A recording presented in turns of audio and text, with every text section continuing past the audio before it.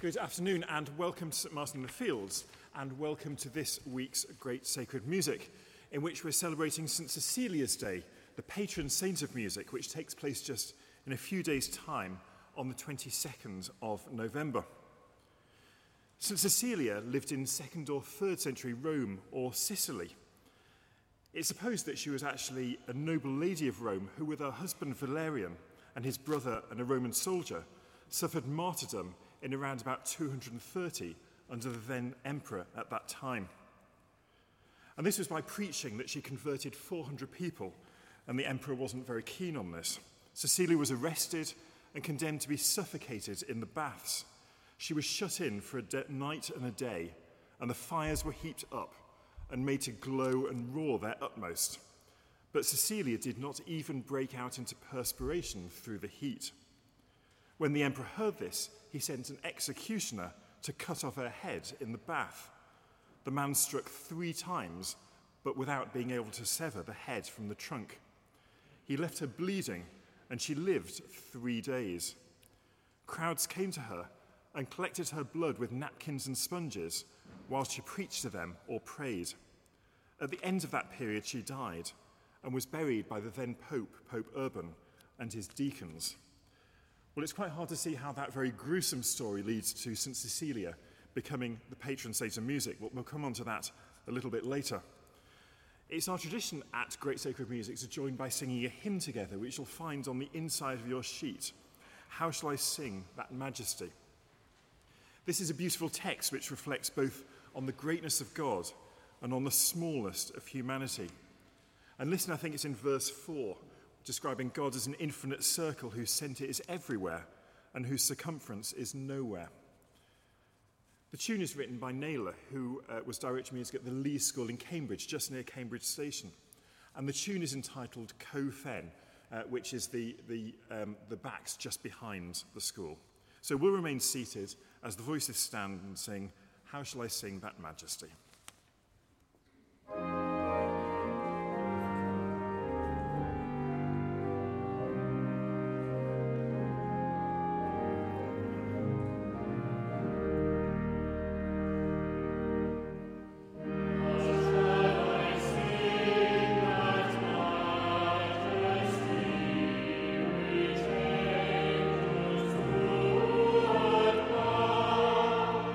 Let us sing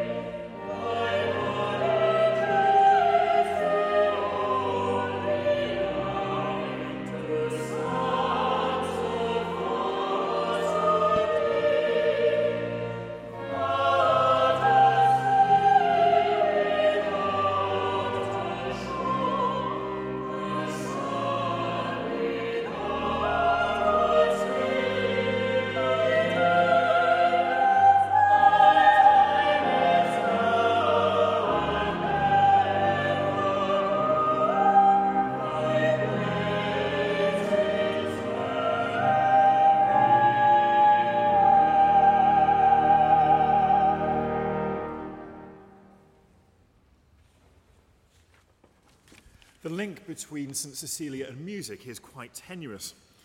According to the story, despite her vow of virginity, her parents forced her to marry a pagan nobleman named Valerian. During the wedding, Celia sang a part, singing to God in her heart, and for that, she was later declared the saint of musicians. The first record of a music festival in Cecilia's honour was in Normandy in France in 1570. And just a few years later, one of the oldest musical institutions, the Accademia Nazionale di Santa Cecilia, was launched in Italy. Her feast day became an occasion for concerts and festivals. The piece we're going to hear in a moment, Purcell, Welcome to All the Pleasures, was commissioned by the Musical Society to celebrate St. Cecilia's Day in 1683. Purcell wrote this piece aged only 24, and in a moment we'll hear the final section in a consort of voices. After that, a piece by George Frederick Handel, which was written when he was in London, part of his Ode for St. Cecilia's Day, which was first performed on November the 22nd, 1739, at London's Theatre in Lincoln's Inn Fields, just up the road from here. It's a setting of a 1687 poem by John Dryden, which is based on the Pythagorean theory of harmonia mundi, linking the movement and origin of the celestial bodies to music. It's a really interesting piece when you listen to it, from harmony to harmony, through all the compass of the notes it ran, the diapason closing full in man. And listen to when the voices sing that line through all the compass of the notes it ran, you can really hear the notes moving up and down the scale. But before those two pieces, a piece by the Flemish 16th century composer Jean de Chénet. His elder contemporaries were Gomber and Clement non-Papa, and he sought to achieve a close relationship between music and text. This is a beautiful short motet in honour of St. Cecilia. The text, Cecilia the Virgin sang, in her heart only to the Lord, saying, Lord, let my heart remain without stain, that I be put not to shame, is an antiphon for the Vespers on the feast of St. Cecilia. So three pieces, a piece by Jean de Chénet, and then two pieces from the Odes to St. Cecilia in a consort of voices and from Harmony by Purcell and Handel.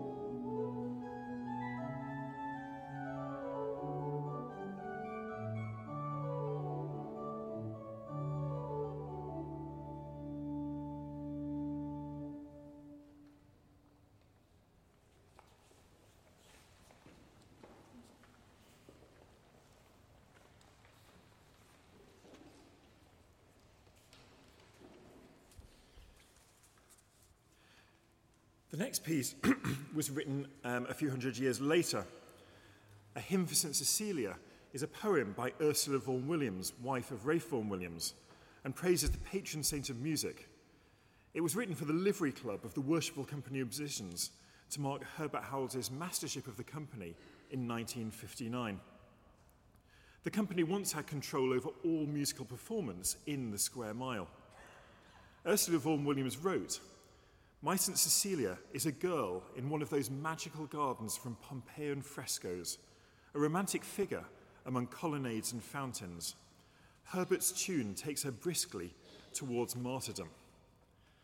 The poem is beautiful. Sing for the morning joy Cecilia's sing, in words of youth and phrases of the spring. Walk the bright colonnades by fountain spray, and sing as sunlight. Sing till sunlight fills the waking day.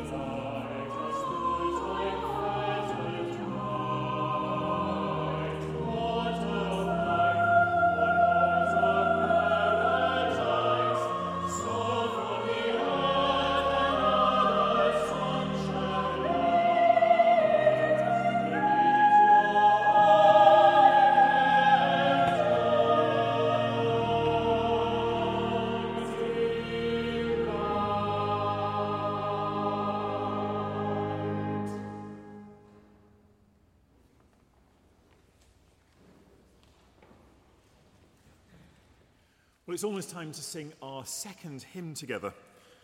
Let All the World is a setting of a text by metaphysical poet George Herbert from The Temple, which was written in 1633 and published shortly after his death. There are 3 or 4 hymns from this collection of poetry that have made it into hymn book, Teach Me, My God and King, and Let All the World. And there are a number of choral settings of this text. Perhaps the most famous is the final of the 5 mystical songs by Vaughan Williams, but there's also a setting in 3 songs by George Dyson. It's the perfect text for both St. Cecilia's Day next week and also the Feast of Christ the King, which also takes place this coming Sunday. So we'll remain seated as the voices stand and lead Let All the World in Every Corner Sing.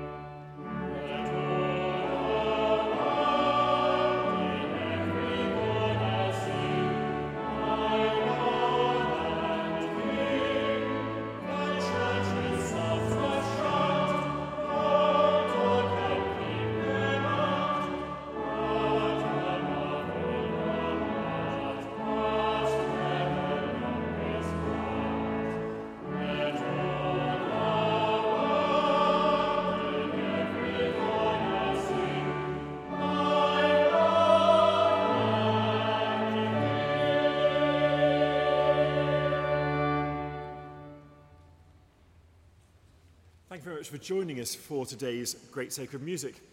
On your way out, there will be opportunities to donate to a retiring collection, which helps us as we continue to build our music programme as we emerge from the pandemic and beyond.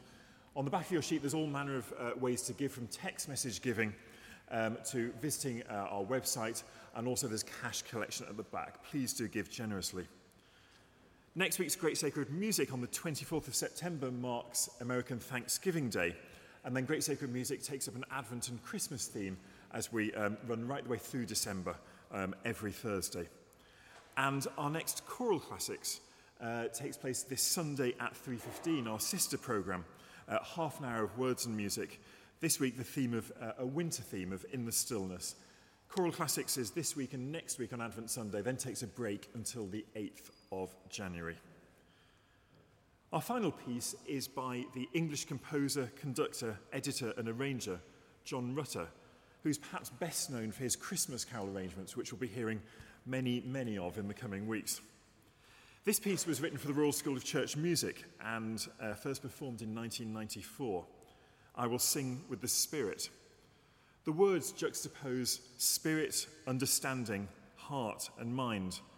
And Rutter's aim was to reflect the synthesis of all of these different elements and all the elements needed in good church music. So to finish Great Sacred Music today, Rutter, I Will Sing with the Spirit. Thanks for joining us.